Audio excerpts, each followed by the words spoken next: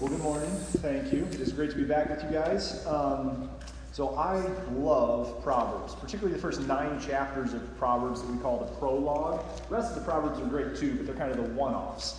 The first 9 chapters of Proverbs really continues to build on itself, and it is so important for really all of us in every stage of life, but particularly you guys as you are considering and growing and learning so much. And so hopefully I'll be able to impart just some of that excitement that I have towards Proverbs. So you're going to get me quite a bit over the next few weeks or so. I'm teaching this week, and then obviously, as Scott said, we're not meeting next week, but then I have Proverbs 5, I have Proverbs 7 again with you guys, so you're going to be stuck with me. So I may be the new guy, but I do need some involvement, all right? I'm not going to let you guys just sit there.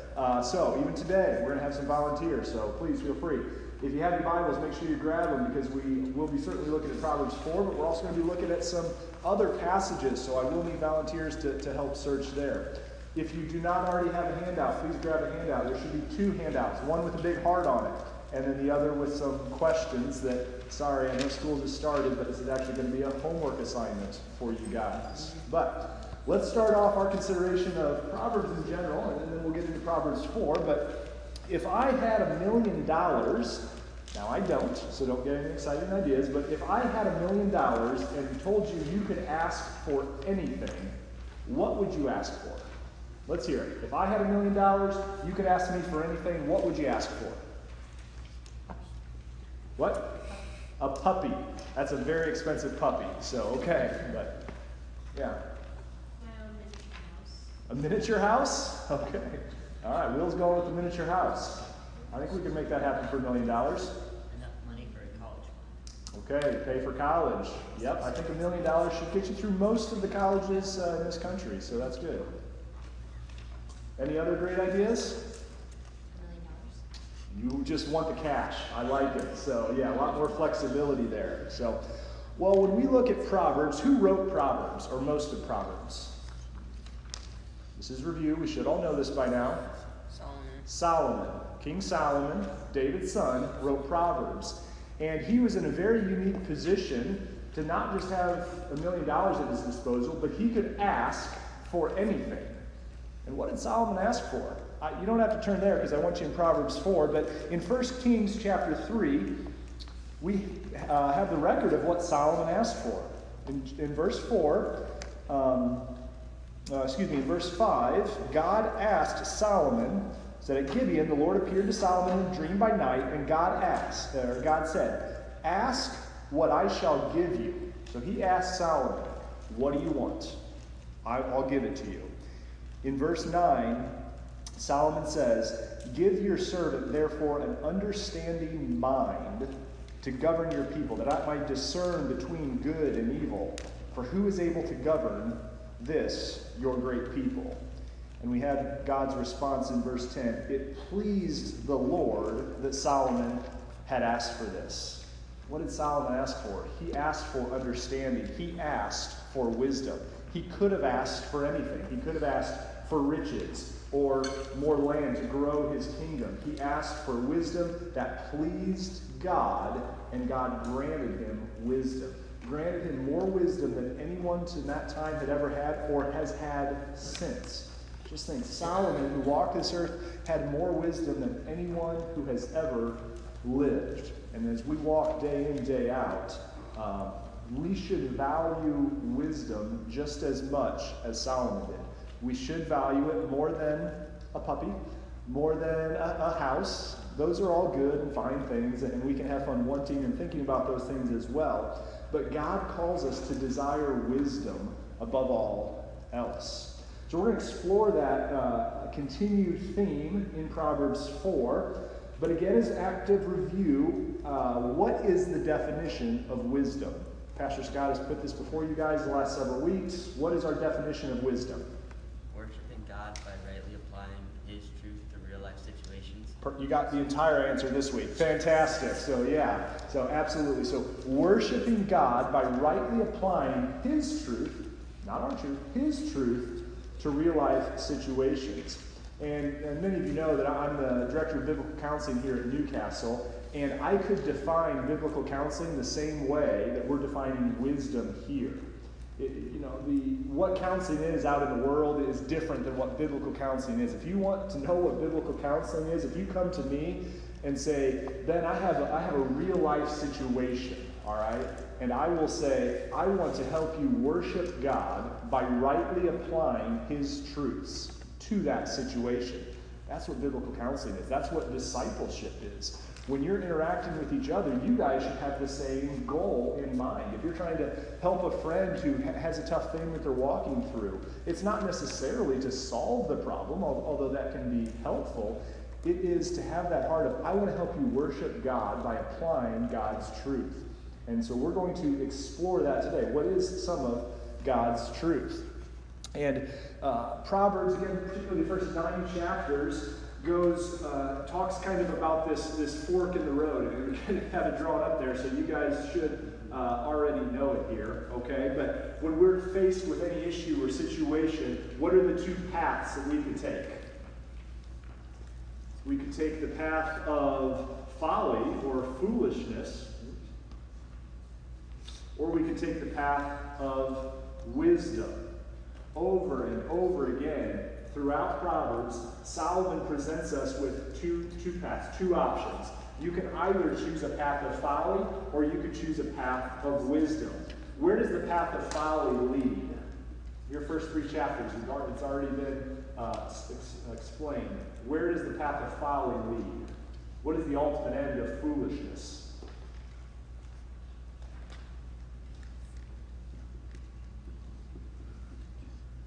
Death. Ultimately, foolishness is going to lead to death. Both death in the permanent sense, with eternal separation from God, but also in the very practical, real sense of daily struggle, where things will be made much harder than what God would like to see. If you choose a path of foolishness, a path of folly, it will lead to death. Where does Solomon tell us the path of wisdom leads to? What's the opposite of death? Life. Fantastic. All right. So, wisdom, the path of wisdom is going to lead us to the path of life. Both life with eternal communion with God and life with the very practical, real life blessings that God can give throughout our lives. Okay? So, we're going to see, again, paths of folly, and we're going to see paths of wisdom here in chapter 4. So please, if you do have your Bibles, turn to chapter 4.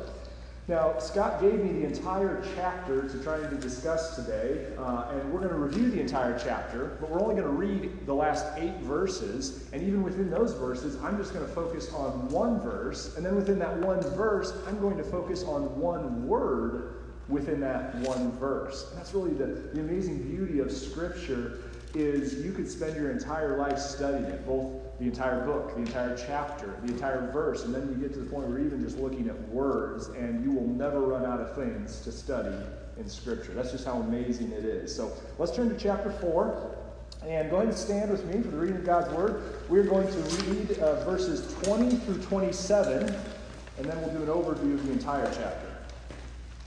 So Solomon says in Proverbs chapter 4, verse 20, "My son, be attentive to my words. Incline your ear to my sayings. Let them not escape your sight. Keep them within your heart. For they are life to those who find them, and healing for all their flesh." Here's the verse we're going to unpack today. "Keep your heart with all vigilance, for from it flow the springs of life. Put away from you crooked speech, and put devious talk from you. Let your eyes look directly forward, and your gaze be straight before you. Ponder the path of your feet, then all your ways will be sure. Do not swerve to the right or to the left. Turn your foot away from evil." This is God's Word. Please be seated. Okay, let's pray as we start to unpack and consider these words. Oh, Father, you have given us wisdom. It is not worldly wisdom. It is so much more. Let us search for it. Let us value it more than anything else in this world, Lord. You have given us abundantly more than all we could ask or think. And let it be a great treasure to us. Let it be a great guide for our feet as we consider how to walk in the path of wisdom, how we can walk towards the path of life. Lord, protect us from folly, protect us from foolishness, protect us from evil, so that we may avoid death. Give us just a open heart that we are going to even consider today what that means. Open our eyes, open our ears as we consider your truth, and then apply it to our lives. In your name we pray. Amen. Okay, so Proverbs chapter 4. There's a lot here. A lot of it's redundant compared to the first few chapters, and it's going to continue to be explored over the next several chapters. You could break Proverbs 4 down into three main sections, verses 1 through 13. I'd call the theme of Get Wisdom. Here, again, you are hearing Solomon very tenderly, with compassion, a father towards a son, a father towards a child, pleading with his son to get wisdom, to pursue understanding, to value understanding and wisdom as much as he has. Right? Over and over again, you're going to hear this very parental, fatherly tone in Solomon's voice as he is begging his child to choose a path of wisdom. Now, having my own children, I often have these conversations of helping them see wisdom, helping them see, compare the path of folly with the path of wisdom that leads to life.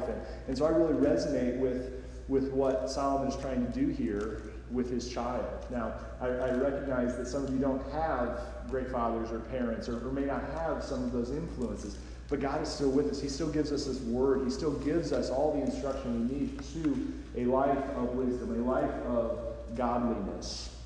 So we hear over and over again in verses 1 through 13, talks about the benefits. He said, if I give you good precepts, do not forsake my teaching. He talks about his own father, which was King David, teaching him. He implores him in verse 5, get wisdom, get insight. Do not turn away from the words of my mouth. I love verse 7. The beginning of wisdom is this, get wisdom, and whatever you get insight. He's not telling him to pursue money or to pursue fame or to pursue power. He's imploring him to get wisdom. And what is it going to be? It is going to be a graceful garland. It's going to be a beautiful crown. It will add years to your life. Amazing words and very motivational words. In verses 14 to 19, he kind of goes back to what Scott covered last week in chapter 3 of the call to tell his son to avoid evil. You'll see in verse 14, do not enter the path of the wicked. Remember last week he went through 4 or 5 do not statements. He's got another do not statement. Do not enter the path of the wicked. Why does he continue to repeat these things over and over again? Have you guys been told something one time and then do it perfectly forever? No, we tend to hear it once and then we may not do anything. We may hear it a second time or a third time. And I think Solomon's making the case he needs to hear this over and over and over again. He knows the hard-heartedness of his son. He likely knows the own hard-heartedness of his own self, right? He realizes that God has had to tell him things over and over again, and now he's doing those same things to his son. He talks about just how evil people are. Look at verse 16. How amazing is this? He says, talking about evil people, he says, they cannot sleep unless they have done wrong.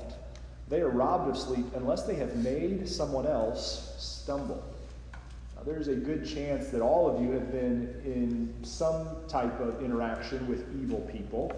But I would dare to say that as you go on, you will see more and more evil in your life. And sometimes it can be hard to make sense of that. But I think in general, we try and give people the benefit of the doubt. We may think, oh, they're not that bad. But I think if we recognize what true evil can't even sleep unless they've committed evil or encouraged someone else, caused someone else to commit evil.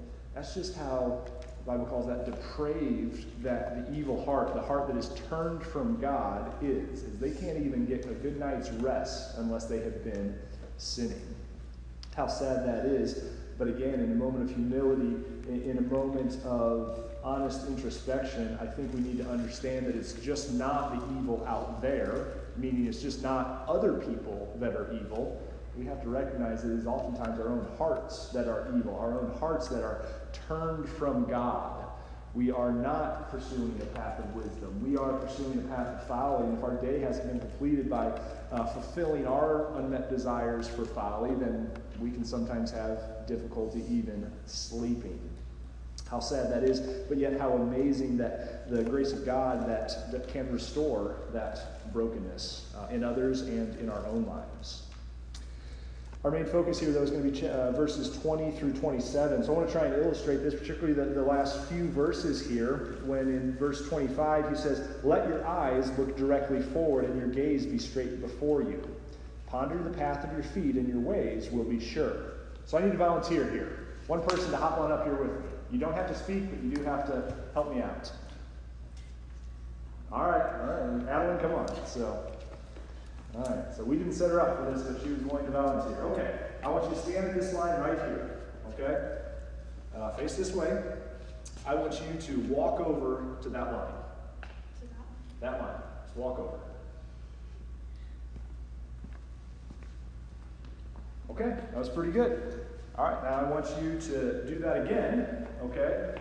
But I want you to look up into the balcony while you're doing that this time. You can't look over here, okay?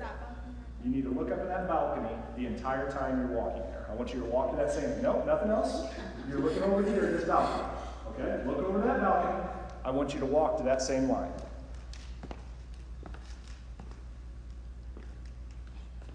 Okay, that was still pretty good. All right, we're going to do this one more time. That was still pretty good, but there's a little bit more hesitation there. It wasn't quite as smooth. Okay, now I want you to walk straight, but I want to look behind you. You need to look behind you. You cannot look, turn the other way, this way, all the way behind you, okay? You need to look completely behind you. No, nothing else to do. Look completely behind you. No, all the way behind you. You got to be like looking at that door. Turn your body a little bit if you have to. You can't turn all the way around. You still got to walk straight.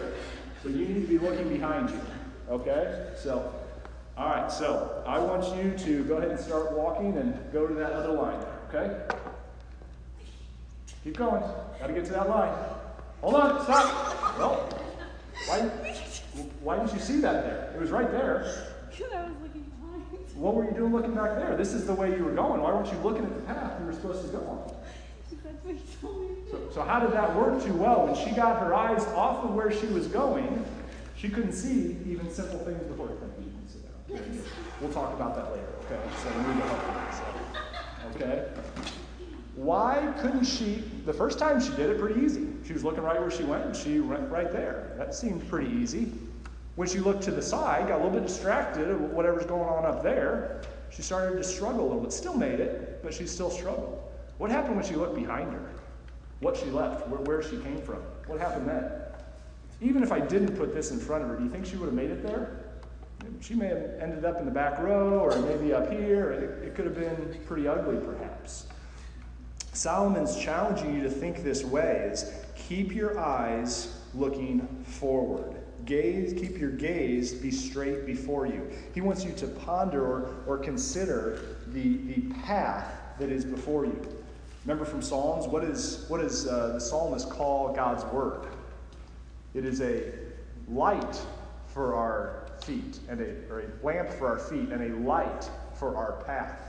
With God's word, going straight ahead, staying focused, keeping the main thing, we are going to be on that path of wisdom. If we start looking to the side, if we start looking behind us, we are going to quickly get into problems. We're going to quickly get into death. And just in case I forget to get back to that illustration later, I do want you to also think through of what just happened there, because I let her bump into it a little bit, but what did I do once she got right here? You stopped. I stopped her, right? That's our responsibility as brothers and sisters in Christ to each other, is if we come across another believer who is distracted by what's going on over here, what's going on behind us, and they're coming up on something that's bad, something that's going to cause them hurt and pain, what do we need to do? We need to tell them, stop. You need to, don't do that. Something bad could happen. You're on the path of folly. You're on the path of death. You need to implore them, like Solomon's imploring his son here. Come on, listen to God. Listen to his wisdom. Pursue a path of life. The path you're going on is going to lead to death. Now, a little bit dramatic here. It's unlikely she would have died if she ran into this. She probably would have broken my iPad. That would have been a problem. But she could have tripped over it. She could have broken an arm. I see we got somebody with a broken arm here. So, okay, yeah, a broken wrist. So, we have a responsibility to other believers when they're off on the wrong path. We don't just watch them walk off a cliff. we get in there and we get involved in their lives and we challenge them to say, no, that is not what God would have for you. So today we are going to particularly focus on verse 23. Keep your heart with all vigilance, for from it flow the springs of life. We're going to pursue we're going to pursue a path that leads us to life. So, again, as a biblical counselor, someone who unpacks this all the time, we are going to be studying the heart, the biblical heart. Not the structure with inside your body that pumps blood everywhere, but we're going to be studying the heart. And we're going to understand what the Bible says about what the heart is, the different aspects of the heart.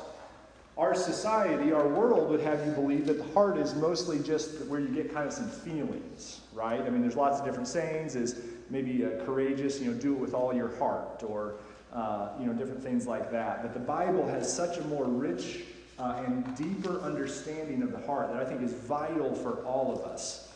The word heart, is used nearly 1,000 times in the Bible. It is used more than any other word to describe who you are, or particularly your inner person. We recognize that the Bible puts before us that we have our outer person, our bodies, our physical bodies, but we also have our inner bodies, our inner man. So we have the material, the organic structure that I'm sure you guys are all studying in school now, that makes us up, the material stuff, the outer man, but we also have the inner man. And everything of the inner man is the heart. Okay? It is used 1,000 times in the Bible. It is used 79 times just in the book of Proverbs. That is second only to one other book. One other book uses the heart more. Bonus for who tells me what other book of the Bible uses the word heart more. I think I heard it. Psalms? Psalms, yes. So you can get double credit if you can tell me how many times it's used. 137 times in Psalms. It's the biggest book. It's used the most as well. Heart is used 137 times, but particularly in Proverbs, 79 times in just 31 chapters. We need to understand that the heart is the control center of our entire lives, and it reveals who we really are. Now, I'm going to fill in this entire diagram, and then we're going to unpack some of this as we go here, but just so you can have it and write it down initially, and then we'll start to think. But our heart is much more than just our emotions. Our heart is our thinking. You could also say mind or intellect. All kinds of synonyms to describe our thinking. It's more than just our thinking. It's more than just, another word would be knowledge. It's also our feeling center of our lives, or our emotions, or desires is a word the Bible uses often. I particularly like the word affections. What are you affectionate towards? Hopefully not just that person in your homeroom class. So it's our thinking, it's our feeling. But there's one other aspect of our heart that oftentimes gets overlooked, and that's our doing. It is our will. It is our actions. Again, all synonyms to kind of describe the same thing here. So biblically, the heart is our thinking, it's our feeling, and it's our doing.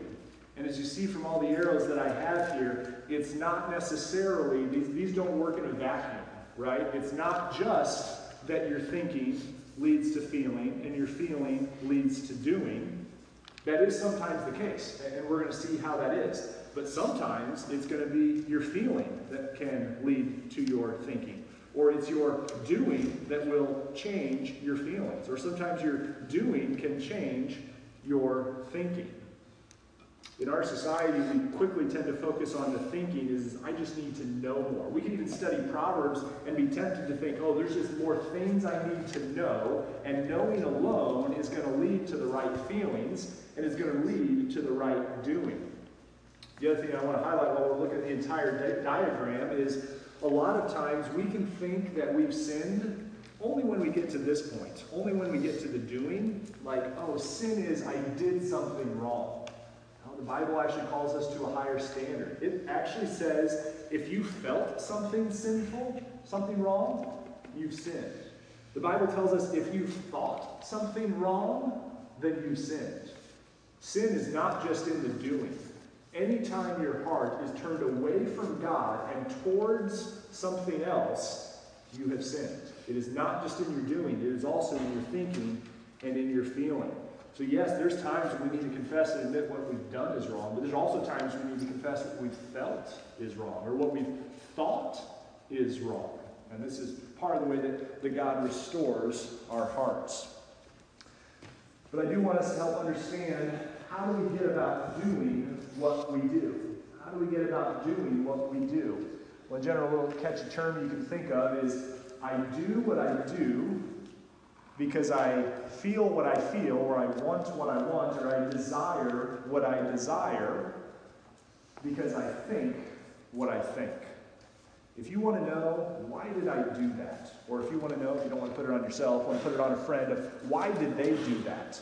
Well, they did what they did because they felt what they felt, because they thought what they thought. When we seek to regenerate our minds and grow to be like Christ, we have to take all of these things captive. We need to take our thinking captive. We need to take our feeling captive. We need to take our doing captive to Christ. So we're going to explore that a little bit more as we go. Let's start with thinking, or knowing, or the mind. Proverbs 23:7 tells us, as a man thinks in his heart, so is he. As a man thinks in his heart, so is he. So you are actually made up of what you think. What you think about yourself, what you think about God, what you think about others, that makes up who you are. And we need to recognize that sin has ruined every one of our minds. Our mind has been corrupted by sin. In fact, Paul uses some pretty graphic language throughout his letters to describe the mind, the thinking center of the heart.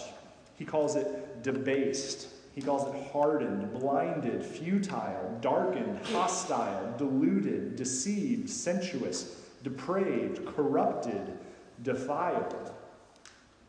Has anyone described your mind in any of those ways? Have you considered yourself defiled, hostile, deluded? No, we tend to have quite grand thoughts of ourselves. But if we understand the true nature of our hearts and of the mind aspect of our hearts, we have to come to the grim realization that apart from God's work in our lives, we are all of those things.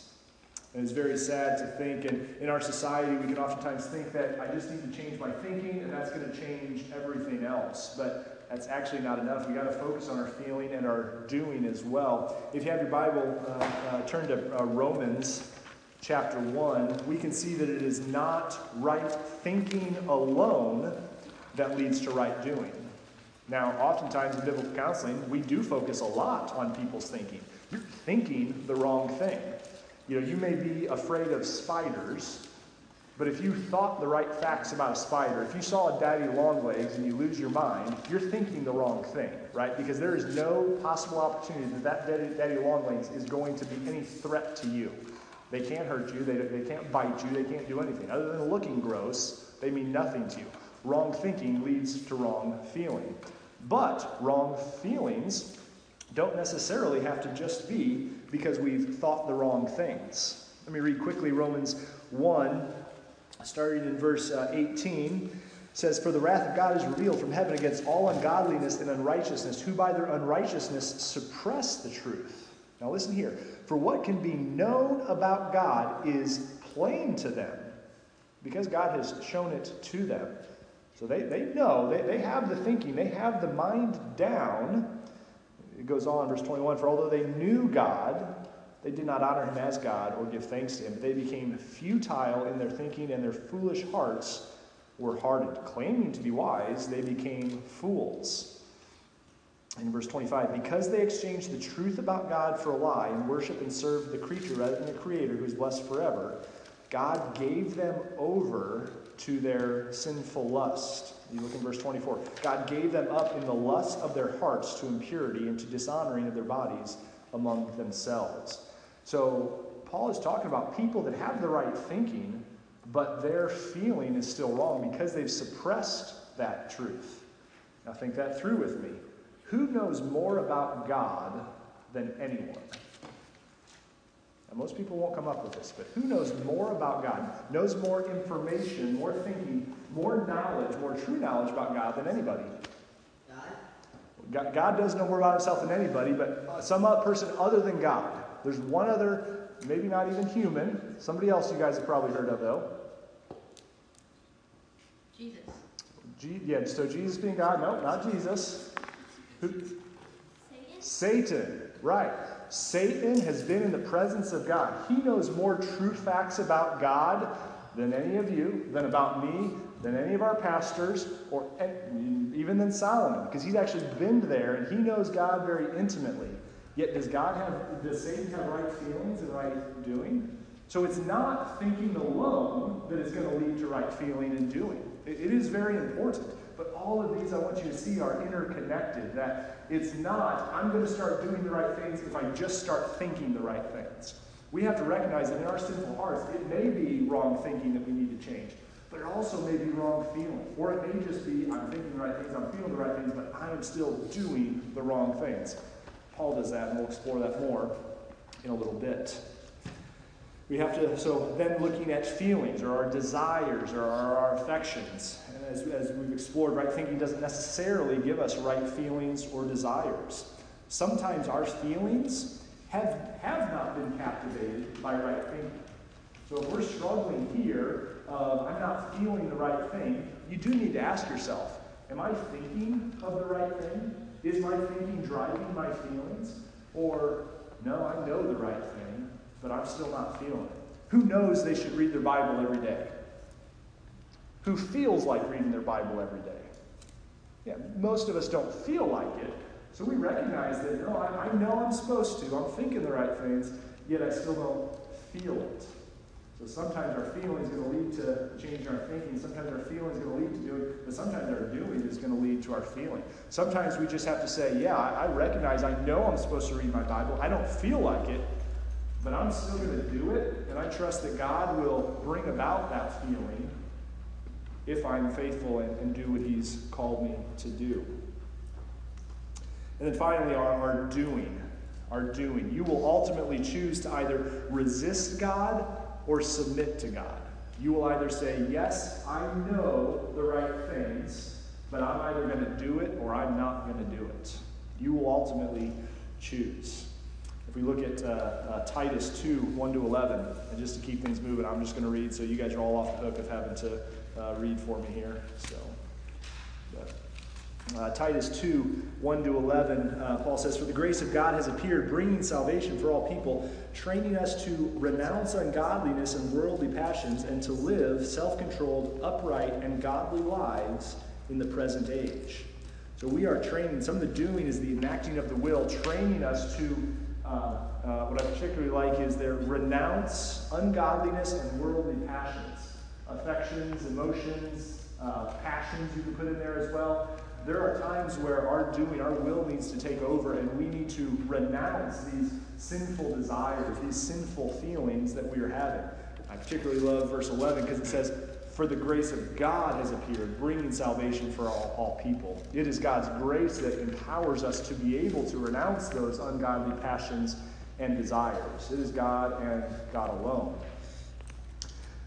There will be seasons of your life when your feelings and desires for God are absent. This will require you to enact your will to choose obedience. You will have to use your heart, the will aspect of your heart, to choose obedience. You need to bring your will in line with God's will. Remember what Jesus said, "Not my will done, but yours, the Father's will to be done."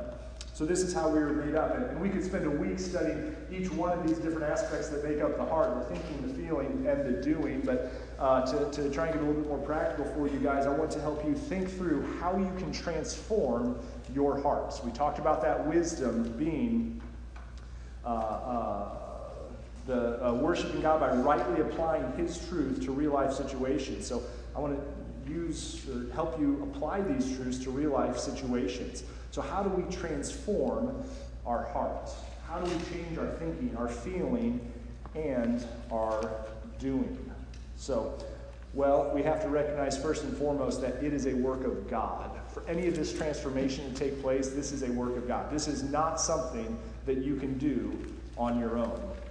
1 Thessalonians 3:11-13 says, Now may our God and Father himself and our Lord Jesus direct our way to you, and may the Lord make you increase and abound in love for one another. May the Lord make you increase and abound in love for one another as we do for you, so that he may establish your hearts blameless in holiness before our God and Father in the coming of our Lord Jesus Christ. If our hearts are to be transformed, this is a work of God. This is a supernatural work. This is not something that any of us can do on our own. Now, that doesn't change our own responsibility in order to participate in the work that the Lord is doing. But we need to have humility to say that this is a work of God, and apart from God, I can do nothing. So, how do we transform our hearts? First, we recognize it is a work of God. Next, we need to recognize and admit that our heart is sick and self-deceiving. Jeremiah 17:9, powerful verse, says, The heart is deceitful above all things and desperately sick. Who can understand it? Are you willing to admit that your heart is sick apart from the work that Jesus has done and is doing? Are you willing to pray a prayer of Proverbs 28:26? It says, Whoever trusts in his own mind is a fool. Believing that you in and of yourself have the thinking, feeling, or the doing to accomplish any of this, God calls you a fool. But we need to have humble hearts to admit that. We need to admit it to God, but we also need to have humility with each other to say, I can't do this alone. I need that brother and sister in Christ to stop me from running into a podium or walking off a cliff or making a bad decision in a relationship or cheating on an exam. I need other people in my life. That takes humility before God and before others. We also need to take proactive steps to enact our will to protect ourselves. We need to protect our eyes and protect our ears and protect our feet. Galatians 6:7 echoes a lot of the theme of Proverbs is you will reap what you sow, right? If you do this, a lot of times it's going to lead to that. If you walk down the path of folly that we had illustrated earlier, it's going to lead to death. So you need to take active steps in order to protect what you're hearing, the music you're listening to, the friends you're surrounding yourself, and the words that they may use. You need to take active steps to protect your eyes and what you're watching, what you're looking at on your phone, what movies you're watching on your TV. These are things that you can do to say, I'm not going to fill myself, my ears, my eyes, and I'm not going to put myself with my feet in positions that are going to be negative influences. To the best of my ability, I'm going to protect myself from my eyes, my ears, and my feet, from evil, from the path of folly. You can study and meditate on Scripture. You can recognize that God gives you himself, he gives you his word, and he gives you his works to transform you, to change you. And we need to focus on those things. So often in our lives, day in, day out, in school and classes and in sports, we can get so consumed with negative thoughts. But God calls us to something much, much greater. So I'll get to it quickly because we're running out. Philippians 4:8, he tells us to whatever is true, whatever is honorable, whatever is just, whatever is pure, whatever is lovely, whatever is commendable, if there is any excellence, if there's anything worthy of praise, think about these things. When you consider what you have been thinking about, even just today or last night or last week as school start, how much time did you give thinking about what is true, what is honorable, what is just, what is pure, what is lovely, whatever is commendable? I've looked at teenagers' text messages, emails, and I've heard plenty of conversations. I can tell you most of what I've observed you talk about is not any of those things, right? Some of it can just be nonsense. Some of it can be very negative as well. We need to consider God's word, and are we meditating on the things that are true and honorable and just? And if we're not, we need to take steps to do that, to study Scripture. Not just study it, meditate it, memorize it. Psalm 119:11. What do? We hide his word in our hearts, in our thinking, our feeling, our desires, so that we may not sin against you, so we may not sin against God.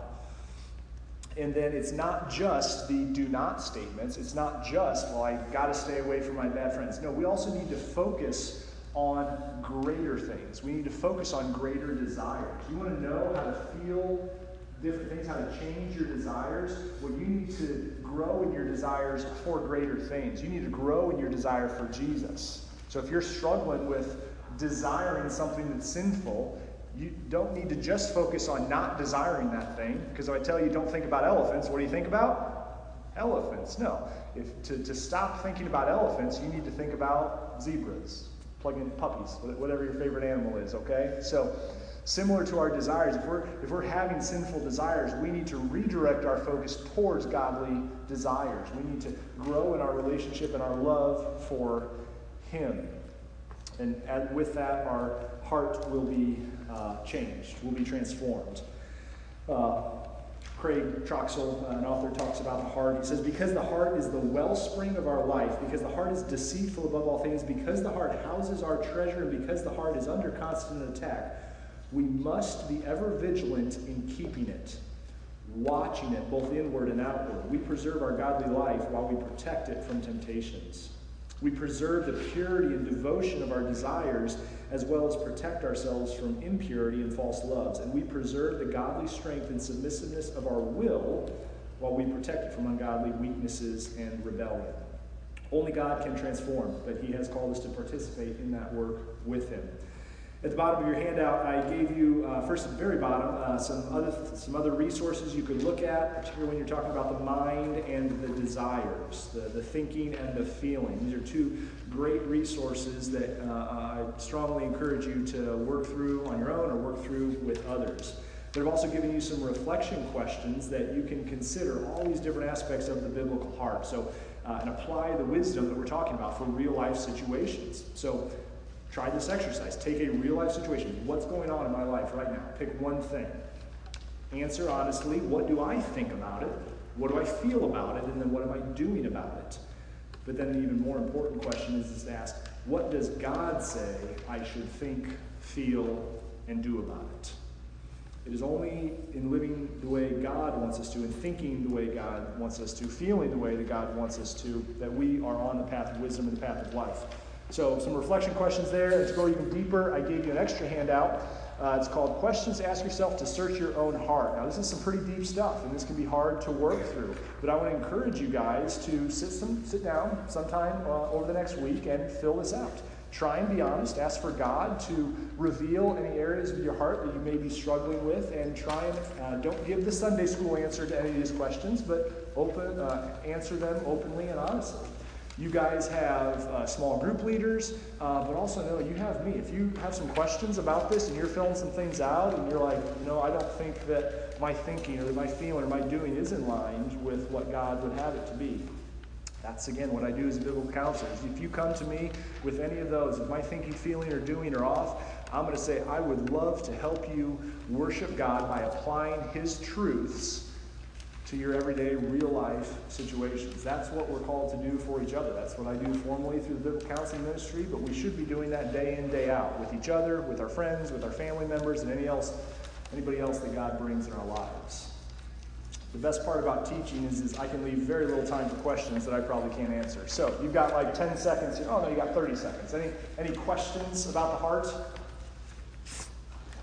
One thing I can always rely on is you guys aren't going to ask me anything. So, okay. But if you do have something that you want to talk about, I would love to talk about that either today or the days or weeks ahead. Like I said, you're going to be stuck with me for several more chapters of Proverbs, chapters 5 and chapter 7. So if you don't already know what those are about, yeah, we're going to have some fun unpacking some of that. So let me close this in prayer, and you guys get on with the rest of the day. So, Heavenly Father, just even spending a few minutes here unpacking your amazing wisdom and really recognizing the complexity of the heart that you have given us, Lord. You have made us thinking people. You have made us feeling people, and you have made us doing people. And Lord, in just a moment of honesty, we recognize that our thinking, feeling, and doing are oftentimes against or hostile to what you would have it to be. So Father, just break down any sinful thinking, any sinful desires, any sinful thinking that we are doing, and just